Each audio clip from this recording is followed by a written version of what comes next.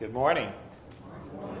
Well, thank you, Christian, for that scripture reading. It's our young future pilot there.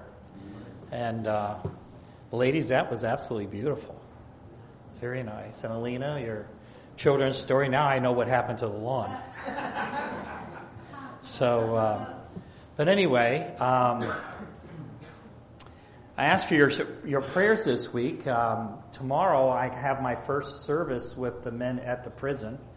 We'll be having worship, and next week communion, which they haven't had for years. And so I look forward to ask your prayers there. A lot of good contacts this week. Still under training, so I don't have a set of keys just to walk around. But I know it's going to be important to visit people in solitary confinement who have almost no contact with people and other people there. People need that. They need human contact. And they need people to encourage them. And what a blessing that we can be an encouragement to one another here and to people out there. That gives us a much better opportunity to reach people with present truth. Well, anyway, it's good to be back, and let's begin with a word of prayer. Our Father in heaven, we know that Jesus is coming soon. We know that the battle's been won, but between today and then, we know there will be some major movements happening in our world. We pray that we'll all continue to work with the Holy Spirit in our preparation for the days ahead. But may we always walk by faith, knowing that the victory is won. So help us to always just stay close to you and growing each day. And this is our prayer in Jesus' name. Amen. So we're going to continue on our study on the Battle of Armageddon, which is where everything is heading. The whole world is marshaling to that period of time. But there's a period of time that's actually more important than the day of Armageddon, because that's the sixth plague. What people really need to be preparing for is to make their life right with God before Jesus leaves the most holy place. Because the Battle of Armageddon, it's a moot point in a way, right? Every case has already been decided. And yet it's such a major topic in our world. But what's more important is what Jesus is doing right now. And we're probably the only church that actually talks about Christ in a heavenly sanctuary. When he walks out of the most holy place, every case is decided for eternity. And then the Battle of Armageddon is not far down the road after 5 plagues before it. But we will finish up, and we want to talk about what the world's going to be looking like as we marshal towards that battle. And so we had discovered in our previous readings that the popular teaching of the Chinese coming out of the east and drying up the Euphrates simply to attack the state of Israel is not really what Scripture says. It says the sixth angel poured out his vial in the great river Euphrates, and the waters of air were dried up. So it's heaven drying up those waters. But as we saw, those waters don't represent literal water. It represents the support of what will predominantly the papacy, but what we're going to discover today is there's a threefold union. The papacy isn't doing this by itself. The Bible talks about a threefold union of powers together that marshal the world to that day. Okay? And we read it right here in verses 13 through 16. I saw 3 unclean spirits like frogs come out of the mouth of the dragon, that's one, out of the mouth of the beast, and out of the mouth of the false prophet. Those are the threefold union. For they are the spirits of devils working miracles, which go forth unto the kings of the earth and the whole world to gather them to the battle that great day of God Almighty. Before I read the rest of that, you have the dragon, the beast, and the false prophet, which we can identify as 3 earthly powers. But do you notice that the devil's involved in this, right? These evil angels are completely involved in this. We just read it. And for they are the spirits of devils doing what? Because that's what it's going to take. To get the world to really collapse on God's people around the world, people are going to need to be deceived. Okay? And there's going to be a lot of deception going on. We're kind of living in deception time right now. But there's going to be things that are going to start happening that will be exponential to what's happening today. Okay? Blessed is he that watches. That's what we need to be doing. We need to be watching, keeping our garments, right? Having on the breastplate or the cloth Christ's righteousness, his garment. Lest he walk naked, they see his shame. And he gathered them together in a place called in the Hebrew tongue, Armageddon. So the threefold union is the dragon. As we look at that, the dragon is Satan, primarily, right? But before the devil used the beast power, Romanism, the Catholic Church, he used spiritualism. He used all those pagan religions, right? There was God's people in the world, and there was all these previous powers that had pagan religions. And then when that didn't work, pagan Rome didn't work, he set up papal Rome. And so the devil then stepped into the church to try to destroy the truth. And when that isn't working, he steps into the false prophet, which is Protestantism. You see? So now the devil's really got his hand in all three major unions of religion around the world, which he's endeavoring to pull them all together in a threefold union against those who have the truth. It's those he's used in the past and those he's really trying to destroy today, which is these Protestant churches. Well, let's go on and read in this verse. This is a book, Maranatha. How many have that devotional book? Okay, not too many of you. It's a daily devotional. I encourage you to get a copy. There's some places we can talk after Sabbath where you can get a nice used copy. And a lot of these statements in Maranatha, it's Maranatha means the Lord is coming. So it's a book about the coming of the Lord. And each month has a little different flavor of talking about the coming of the Lord. Now, if you get in this July section, which is probably my favorite month in it, it says, by the decree enforcing the institution of the papacy in violation of the law of God, our nation, the United States, will disconnect herself fully from righteousness. Notice the three. When Protestantism shall stretch forth her hand across the gulf to grasp the hand of the Roman power, number two, when she shall reach over the abyss to clasp hands with what? Spiritualism. When under the influence of what? This threefold union. That's the threefold union. Protestantism, apostate Protestantism, Catholicism, and spiritualism. It says it right there. Anyway, we just read it in the scriptures. Our country will repudiate every principle of its constitution as a Protestant and Republican government, and shall make provision for the propagation of papal falsehoods and delusions. Then we may know that the end is near. So before we turn to the next one, two principles, Protestantism and Republicanism. Our Constitution is based on Protestantism, not favoring enforcing religion, but Protestantism as a principle means that you don't need a pope or some human intermediary between you and God. You can go to God directly yourself, which makes us a Protestant nation because our Constitution doesn't support the state or anyone to be your mediator. You are free to go to God yourself. That's not enforcing Protestantism. Protestantism is a principle. The principle that you can, as an individual, be directly in connection with God yourself. You don't need a priest or someone to be that connecting link for you. Okay? Republicanism is the idea that you can govern yourself. You don't need a king.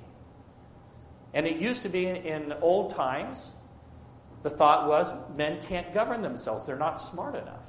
They'd make too many mistakes. And so you have to have a king. You can't govern yourself. You need a king over you to tell you what to do. But the United States Constitution says no.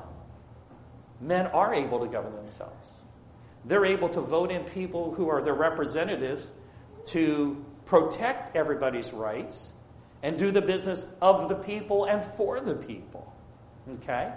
And so on those two principles is the United States Constitution. But once you pass a Sunday law and enforce religion, you just destroy those two principles. Because now you're telling people how to worship, that they're not capable of making that decision themselves. That the state has to do it for them and actually enforce it. And that's why it destroys these principles. The very principles, which is the foundation of our Constitution. So the threefold union we saw so far, the dragon, the beast, and the false prophet, those three. And those are the three biggest entities in our world. Protestant America is the world's mightiest nation that there's ever been. And you cannot have a new world order without the United States. Okay? And then there's the papacy, which has over 1 billion people as adherents. It has libraries. It's involved in probably every government in the United States. It's got all kinds of money and political clout. Okay, all around the world. And those two together control a great part of the world, but the devil still knows that he needs spiritualism. He still needs all those pagan religions as well to join together. Okay? That's what the devil's up to right now. We go on the same page in the book of Maranatha, through the two great errors. How many? And you'll see I have two great errors plus one. Okay? We'll see that in a little bit. Through the two great errors, the immortality of the soul, believing that when people die, they don't really what? They actually don't die. They just go on either to heaven or hell and communicate with the living. So in the two great errors, the immortality of the soul and Sunday sacredness, Satan will bring the people under his deceptions. While the former lays the foundation of spiritualism, and by the way, probably 30% of Americans believe they've already spoken to someone who's died, the latter creates a bond of sympathy with Rome. The Protestants of the United States will be foremost in stretching their hand across the gulf to grasp the hand of spiritualism. They will reach across or over the abyss to grasp the hand of the Roman power, and under the influence of the what? Now see, we find that same threefold union, which is the dragon, the beast, and a false prophet, or spiritualism, Protestantism, and a false Protestantism, and Catholicism. And following and influenced by this threefold union, this country will fall in the steps of Rome in its past, right? And trampling the rights of conscience, which is exactly what happened in the past. Everybody with me? Yeah. So, if we look at this as just a little summation, we have the three great. There are two great errors, but the Revelation points out three. That's why I have 2 plus 1. The worship of the beast would be spiritualism. If you worship any human entity, you're worshiping things that are created by man. And spiritualism, by definition, is when you actually follow men instead of following God. That's really the basis of spiritualism. But people don't live very long. And so when you start worshiping Nimrod and people who've already died, then that's actually a belief in that people don't really die, right? They go on and live, and they make gods out of these people, and they worship them. And placing things that are human institutions above God's institutions. But we have the mark of the beast, which is clearly and specifically, right, the National Sunday Law, or Sunday sacredness. The image of the beast is that third error. And we're going to look at this in a little bit, but that third error keeps cropping up in prophecy. What the world hasn't always believed, but maybe predominantly depends on the part of the world, is the idea that religion has to be enforced. That somehow the state has to enforce religion, which would be new to our country, at least more present. We had the enforcement of religion in colonial times in America, where people were literally forced to pay a tax to support religion. You couldn't get away from supporting religion. So we had church and state back in colonial times. And it wasn't until the Revolution of 1776 in our Constitution that this country made a determination that we're not taxing people anymore for religion. It's not right. Jesus doesn't need Uncle Sam. He can take care of his own church. So we're not going to tax people in support of religion, and that's how we got separation of church and state. And everybody was accountable for themselves and their relationship with God. They were completely free. And you can read that in just about every state constitution from 1776 on. Okay? But what we're told is we'll trample those very principles and again enforce religion, which will be the mark of the beast. And then there's the image of the beast. But before you can pass and enforce a Sunday law that penalizes people, you first have to believe in the concept that church and state ought to go together. And this is what's being taught by Marjorie Greene and other people who are Congress people currently, and this is their argument, the church ought to control the state instead of the state control the church. And people listen to that and they say, well, that makes sense. But it's a false argument. You know why it's false? Because neither one's supposed to control the other. The church isn't to control the state, and the state's not to control the church. They're separate. But people are buying into this. They're not thinking through this issue. They're buying in, it'd be better if the church controlled the state than the state controlled the church. But it's a false argument. Neither one's supposed to control the other. So, what I want to do is look into various scriptures in Revelation and see how these three are brought up together. The two great errors plus the image of the beast. I saw thrones, they sat upon them, judgment was given unto them. Saw the souls of them that were beheaded for the witness of Jesus and for the word of God, which had not worshipped the beast, that's number one, neither his image, neither had received his mark upon their foreheads. So we have the threefold union of the dragon beast, false prophet, which is spiritualism, Catholicism, apostate Protestantism. But we also have three unclean teachings. We have a threefold union of powers that will be formed together based on three false concepts. Does that make sense? Because between Catholicism and Protestantism, they're not going to agree on everything. The devil's only trying to get them to agree on three things. That's all he has to do. If he can get them all to agree on the immortality of the soul, so that demons can personate people and say we've all been keeping Sunday in heaven.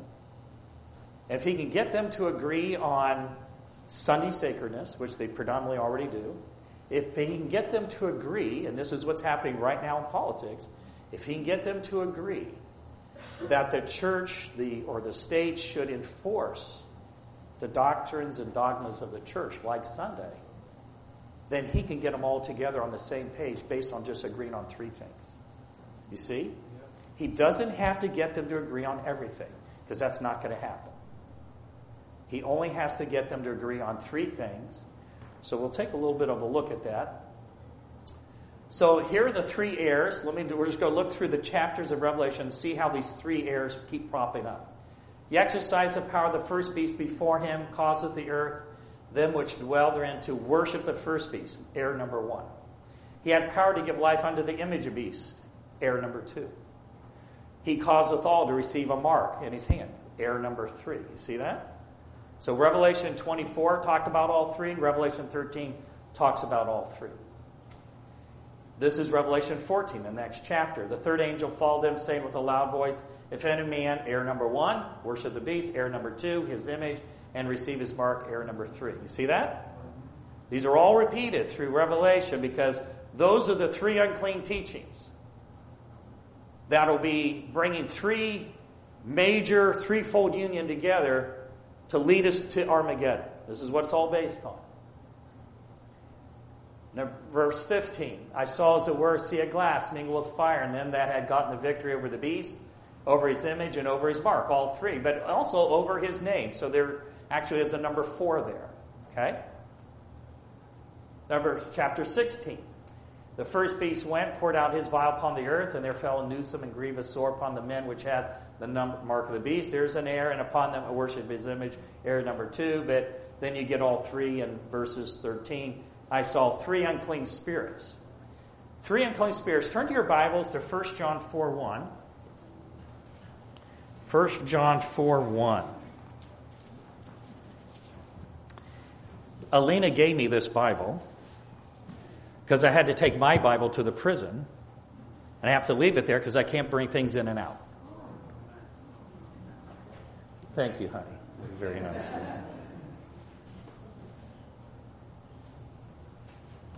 So in 1 John 4:1, we want to see a use of the word spirit. What would be 3 unclean spirits? Beloved, believe not every... In other words, don't believe everything you hear. Don't believe every teaching that you hear. But try the spirits. Be a Berean. Study it out, right? Study it in your Bible, whether they're of God. Is that right? Because all that matters is what God says. Because many false prophets are gone out into the world. So we've been forewarned that false prophets will give false information. There'll be a mixture of truth and error. But try the spirits, try the teachings. So when you have the idea of spirits being teachings, now you look at this verse, and I saw 3 unclean spirits or teachings. I saw 3 unclean teachings come out of the mouth of the dragon, out of the mouth of the beast, out of the mouth of the false prophet. You see what the devil's trying to do, because with your mouth you teach, you speak. But the only reason I'm saying these words is because they're in my heart. They're in me. And so when you get the dragon saying the same 3 errors, and the beast saying the same 3 erroneous beliefs, and the false prophet, he's able to get them on the same page to do something as drastic as the Battle of Armageddon. And you start thinking, how is it possible to get the whole human family to do something so terrible as to persecute those who keep the commandments of God and have the faith of Jesus? Right? But that's how far we've sunken as a human family. Isn't that right? You see it every day. The things that people believe, and you're just shaking your head. But I probably believe those same things before I studied the Bible. We're all in a process of learning and growing, and this is why we have to have patience with people. Here's the patience of the saints who keep the commandments of God and the faith of Jesus. It's not just patience to endure what's coming at us. It's patience with people. You have to be patient with people because they may not accept the Sabbath the first time you share it with them. They may not accept the faith of Jesus the first time you share it with them. Jesus had preached to his disciples what his kingdom was like from the day one. My kingdom is not of. My kingdom is like unto a mustard seed. My kingdom is like this. My kingdom is like that. But it's not of this world. And for 3 years they kept thinking, it's of this world, it's of this world, it's of this world. And we want to be number one. Who's going to sit at your right hand? And they argued that all the way up to the Lord's Supper. Just before he was going to die. He taught them for 3 years and they didn't get it. You know how they overcame it? He washed their feet. He didn't do it by words. He did it by an action. He served them. And once he bent down and he washed their feet, Ellen White says they never argued who would be the greatest again. Isn't that interesting? Sometimes when you share truth, you can't just do it with words. You have to serve people. You got to love people. You got to meet their needs. That's what opens their heart to say, this person has something I don't have. And then they're more likely to listen to what you have to say. You know what they say? I may not believe everything you say, but I'll believe everything you do, all right? So 3 shared errors. The image of the beast, the uniting of church and state, or the idea that there should be government-sponsored religion. And that is this is what's infiltrating the Protestant churches right now. But most of these churches believed in the separation of. And what's being preached now, if you can look it up, dominion theology, look it up on the internet. Dominion theology is the belief that Christ won't come back until the churches actually control the government. That's completely the opposite of separation of church and state. The devil has to get that in the heads of the Protestants to get a Sunday law to enforce it. Okay? To lead to the Battle of Armageddon. The mark of the beast is the mark of the first beast of papacy, which she herself claims is Sunday sacredness. So the devil's got to get everybody on that page. And then the worship of the beast, the idea of worshiping a creature, belief in the immortality of the soul, and the foundation of spiritualism is found in all these pagan religions. So let's take the threefold union, one by one, Catholicism. Does Catholicism believe in the image of the beast, believe in enforcing religious laws? Yes, it does, doesn't it? Well, there's 1,260 years of proof of that. Does the mark of the beast, do they believe in the mark of the beast? Do they believe in Sunday sacredness? Yes, they do. Do they believe in the worship of the beast? Do they believe in the immortality of the soul? Okay? So Catholicism's already there, right? What about apostate Protestantism? Do they believe in enforcing religious laws? Some do more than others. But friends, that's exactly the day we're living in right now. The devil knows he can't pull this off until he can get Protestant churches to believe that the state should enforce religion. Some of these churches are ready to vote on it right now, all in favor of it. Others aren't quite there yet. This is all we're waiting for, essentially. Just think about it. Because they already believe in Sunday, don't they? They already believe in the immortality of the soul, don't they? The one thing that he's still working on their mind with, you have to believe that we can enforce religion and we're doing it for the best of society. Okay? What about spiritualism or the other pagan religions? Do some of these religions believe in enforcing religion? Yeah, in a lot of Muslim countries, they would believe in that, certainly, right? Sharia law and things like that. But even then, there's going to probably need to be some work. I'm not familiar with all the various religions, but most nations have been ruled by religious powers to some extent. We live in a little bit more modern age where people believe a little bit more in freedom. But this is the last straw that the devil needs to do, is convince people the state needs to enforce religion. Because does paganism generally believe in Sunday sacredness? Where did Romanism get it from? The world was already sun worshippers, right? They got it from the pagan world. What about the immortality of the soul? Do they believe in that? Most definitely. Most definitely. So what we're really waiting for, Catholicism already believes in all three. Protestantism is almost 100% there. Mostly just working on one of those, church and state. Paganism believes definitely in the two great errors, working on that third one. That's all. That's where we're at, friends. That's where we're at. Let's read a little more from Maranatha. I want us to think about what the world looks like a little bit leading up to the 7 last plagues. Because once the plagues start falling, things are going to change. Okay? On July 1 in Maranatha, Papists, Protestants, and worldlings. That sounds like a threefold union, right? Okay. Will alike accept the form of godliness without the power, and they will see in this union a grand movement for the conversion of the world and the ushering in of the long-expected millennium. Do all three of those, Catholicism, Protestantism, and the worldlings, are they all together now believing in the long-expected millennium? Maybe to some extent, but I haven't personally heard that yet. This is mostly something that's taught within Protestant circles. I've not really heard this much in Catholic circles. Or people are just worldlings out there. But we're probably not far from it, because I don't think we're far from the second coming. But the devil's going to do things to infiltrate in people's minds this concept of 1,000 years of peace. Is it already being preached? Absolutely. So people are anticipating things are going to happen in our world that people think we're marshaling towards this 1,000 years of peace, which is exactly why we're going to look so bad, because they think they're just that far away from it, and we're the reason why it's not happening, because we're not on the same page with them in the Sunday law. Notice the next statement. He had 2 horns like a lamb. He spake as a dragon. Though professing to be followers of the Lamb of God, men become imbued with the spirit of the dragon.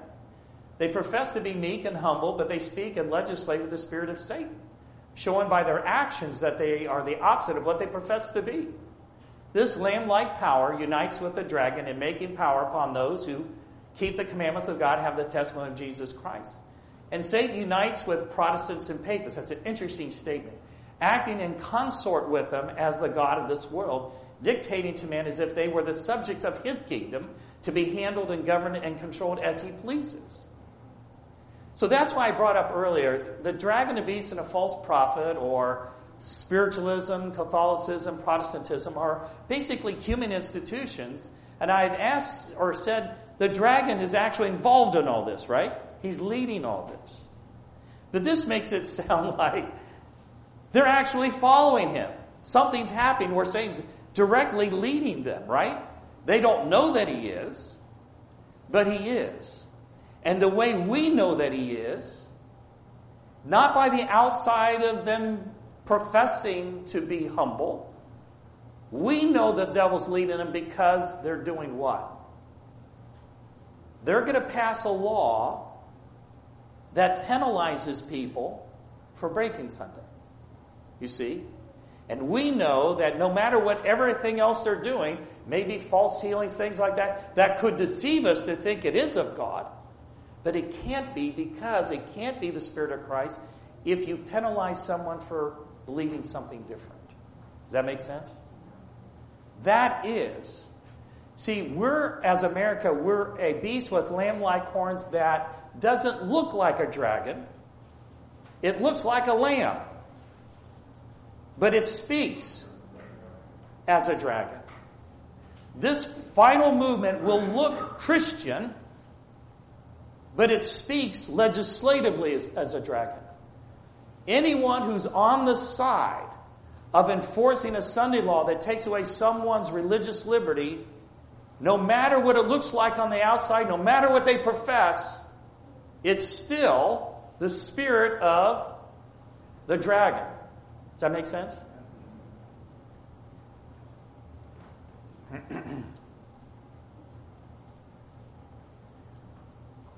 This statement continues. We need not be deceived. Wonderful scenes with which Satan will be closely connected will soon take place. God's word declares that Satan will work miracles. He will make people sick and then suddenly remove them from his satanic power. They will then be regarded as healed. These works of apparent healing, not true, will bring who? Isn't that interesting? It'll bring Seventh-day Adventists to the test. Which tells me that as a people, we're going to stand alone. You know, you see people's t-shirts, "Me against the world." Well, in a way, it's kind of true. We'll be us against the world in a way. That's why people have to come out of the fallen churches.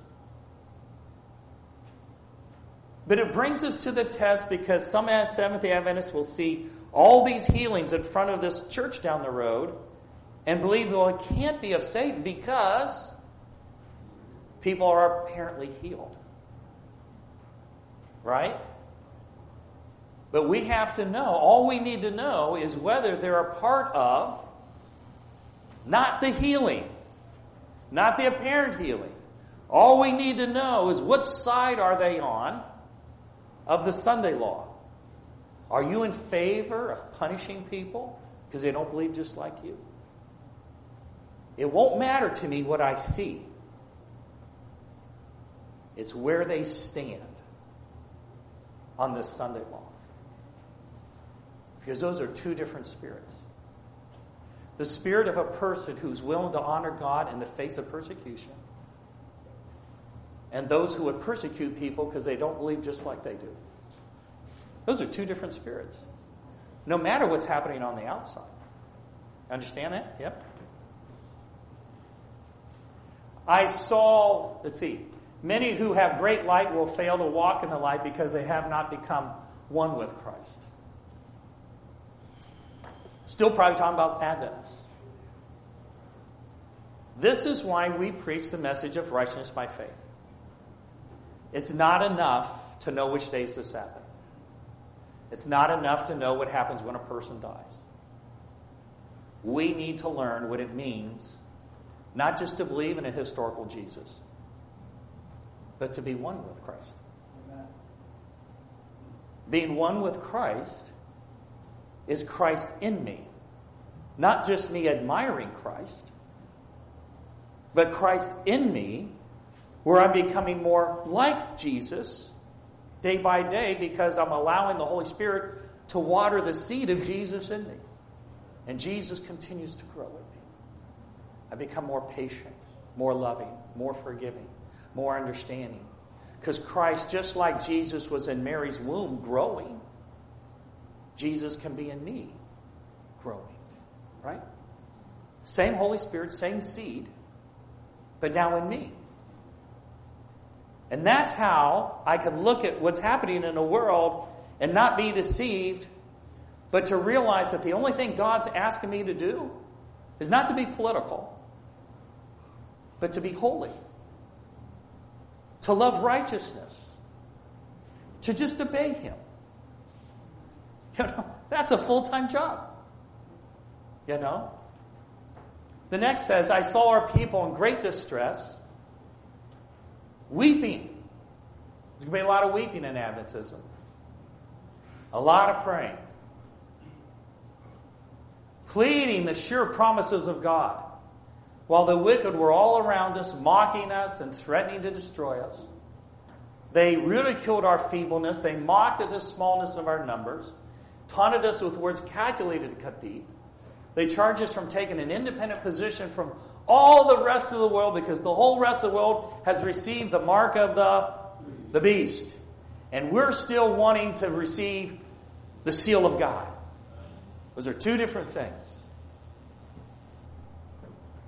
How could you be God's people? Look at you. This is what they're going to say to us in the end. You can't be God's people because, number one, there's not that many of you. You can't be God's people because, you can't even buy and sell. If you were God's people, wouldn't He take care of you? Would you be so emaciated and so hungry and pleading and this and that? If you were God's people, isn't that what the devil told Jesus when He was in the wilderness? How could you be God's son? If you were God's son, you wouldn't be hungry. So just turn these stones into bread. But Jesus knew He was God's son, because before He went out there, His Father said, Thou art my son, in whom I am well pleased. And this is what you're going to have to remember. No matter what's happening in the world, never forget these words. Here are they. Here's the patience of the saints. Here are they that keep the commandments of God and the faith of Jesus. Don't ever forget those words. No matter what happens in the world, it's not what the world says about you. It's how He defines you. It's what He says about you. And if you keep the commandments of God by the faith of Jesus, you belong to God. You don't belong to the world, no matter if the world says, you people are taking such an independent stand. Well, praise God we're taking an independent stand, because we're dependent upon God. They're the ones that are taking an independent stand. Independent from God. And not dependent upon God. That's the problem. And I think in a way, when we weep and we cry, it shouldn't really even just be for ourselves. It should be for others. Because once they pass the Sunday law, there's not going to be that many Sundays left. And if they don't get on the right side, they're going to be lost. Let's continue on this quote here. This is what really kind of deceives them. They had cut off our resources so that we could not buy and sell, and referred to our abject poverty and stricken condition. They could not see how we could live without the world. This is exactly why they're going to try to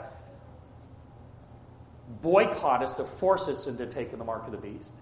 We were dependent upon the world, they thought, and we must concede to its customs, practices, and the laws of the world, or go out from it, that we would die. If we were the only people in the world whom the Lord favored, the appearances were awful against us. Now notice this. They declared that they had what? And that miracles were among them. That even this, notice this, that angels from heaven what? Actually were talking with them. And walked with them. The great power and signs and wonders were performed among them. And that this, notice that word, was. The world's going to get to a point where there will be such spiritualism that demons will pretend to be angels from heaven and talk with these false religious leaders, and they'll look at that as if they're on the right side and had all the right information. I've met people like that. I met people who spoke in ecstatic tongues, which is a non-human language, and I said, well, what did you learn from that? Well, I learned that we go straight to heaven or hell right away.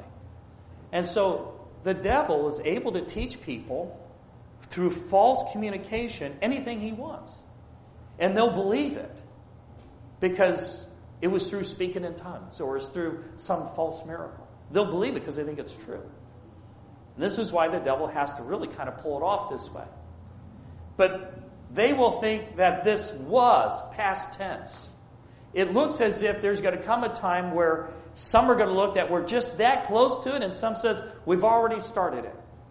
But this isn't the first time in history among Protestants in this country that believe that. Back in around the 1850s, they thought we were in this temple millennium when we had the Industrial Revolution and, the cotton gin, things like that. They thought, man, the world's never been so blessed. And then there was the rumblings of a civil war. You know the hymn, my eyes have seen the glory of the coming of the Lord. They thought they were entering into the temporal millennium. That's where that song comes from. And then came the Civil War. And 40,000 die in Chancellorsville. Tens of thousands at Gettysburg. And it's like, wow, we must not be in the temporal millennium. Right? But we're moving in this direction where people think we're in it. Okay? And this is an important idea, which they had been expecting so long. The whole world was converted and in harmony with the Sunday law. And this little feeble people stood out in defense of the laws of the land and the laws of God and claimed to be the only ones right on the earth. This is where the world's culminating to. And then the plagues start falling. Imagine their mentality. They think they are in this temple millennium, and then the first plague falls. What are you going to be thinking if you're on that side?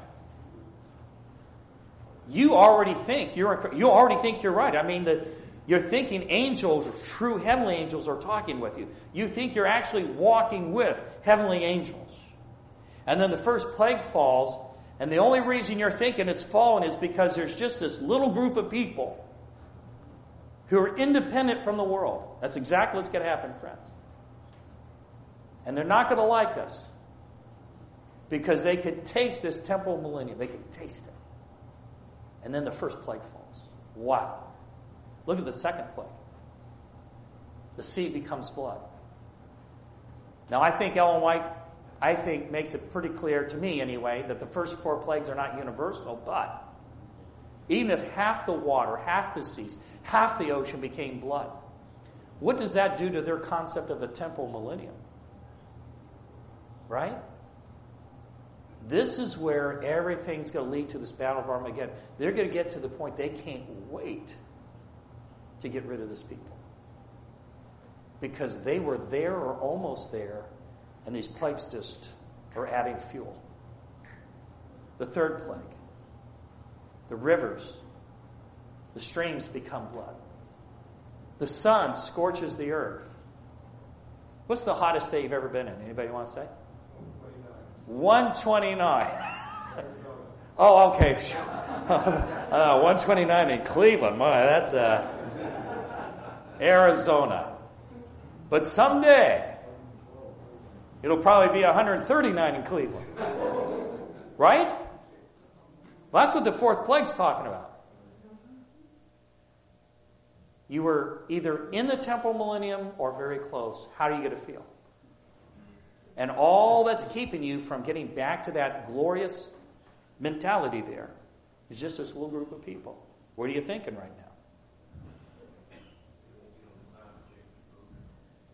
You're thinking, I'm going to agree with this death penalty. Right? People aren't quite there yet, but they're going to get there. And then darkness actually does cover the earth under the fifth plague.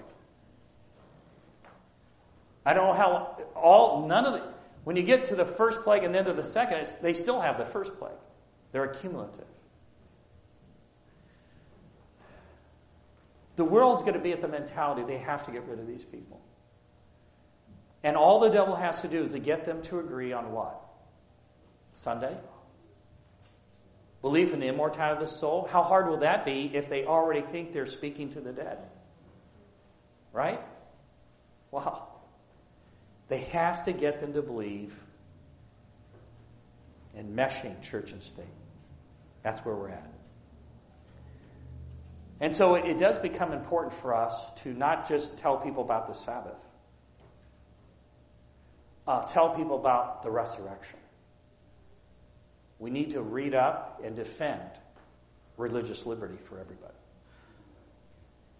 We will save some. We won't save them all.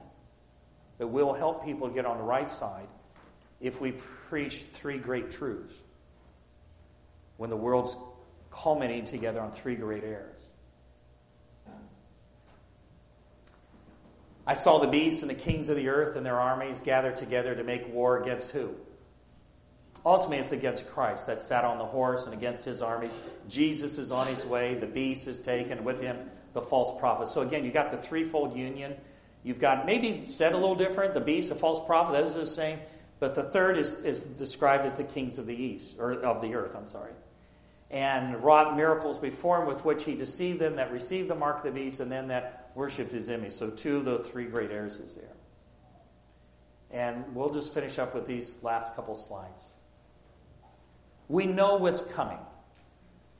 There's a threefold union. And they're going to agree on three great errors. But I don't want us to dwell on it. What we need to think about is who's coming. Christ is coming also. Isn't that right? For as the lightning cometh out of the east and shineth even to the west, so shall the coming of the Son of God be, or Son of Man be. And he shall send his angels with a great sound of a trumpet. They shall gather together his elect from the four winds of the earth, for one end of the earth to the other. So if I go back to this and maybe conclude here. The devil is trying to get the world here. His hope is to wipe out all who believe in God faithfully. Because he knows that if this happens, the second coming, it's too late. Is that right? That's right. He gathers the world against God's people here, and Christ is coming to gather his people from the four corners of the earth. Two gatherings. The devil has to have his gathering first. If Christ has his gathering, the saints, it's too late. And he does it just right up to the last second, which tells you that he will never give up this struggle against God. It's what he lives for. And it's tragic. And we have to be just the opposite. Jesus is the one we live for. Isn't that right? And while we know this is coming, we even know who the three major powers are. We know what the three great errors are. That doesn't mean there aren't other erroneous things in the world. But those are the three great ones that tie everybody together. Which tells us we need to study those and to study the truth about those three topics to help people. So let's get into our Bibles. There's a lot of good resources, Bible readings for the home, a lot of things that talk about books. Let Us Study Together by who? Mark Finley. There's a lot of good resources out there of sharpening our skills. How would I share with someone about the true day of worship? How would I share with someone about what really happens when a person dies? And what can I share with them about religious liberty? And if we become really sharp on those three, there will be people that will wind up on the right side and enjoy eternity. And it's all worth it, isn't it? Amen. So let us do all that we can to understand these things for ourselves and in a way that we can share them with people because, you know, friends, this is a real battle. It's going to happen. And everything's already moving towards Armageddon. Okay? Before our closing we'll have our closing hymn. Just a reminder that all are welcome to our fellowship meal afterwards. Let us pray. Our Father in heaven, what a wonderful work ahead of us. What a privilege to give the last gospel call to the world.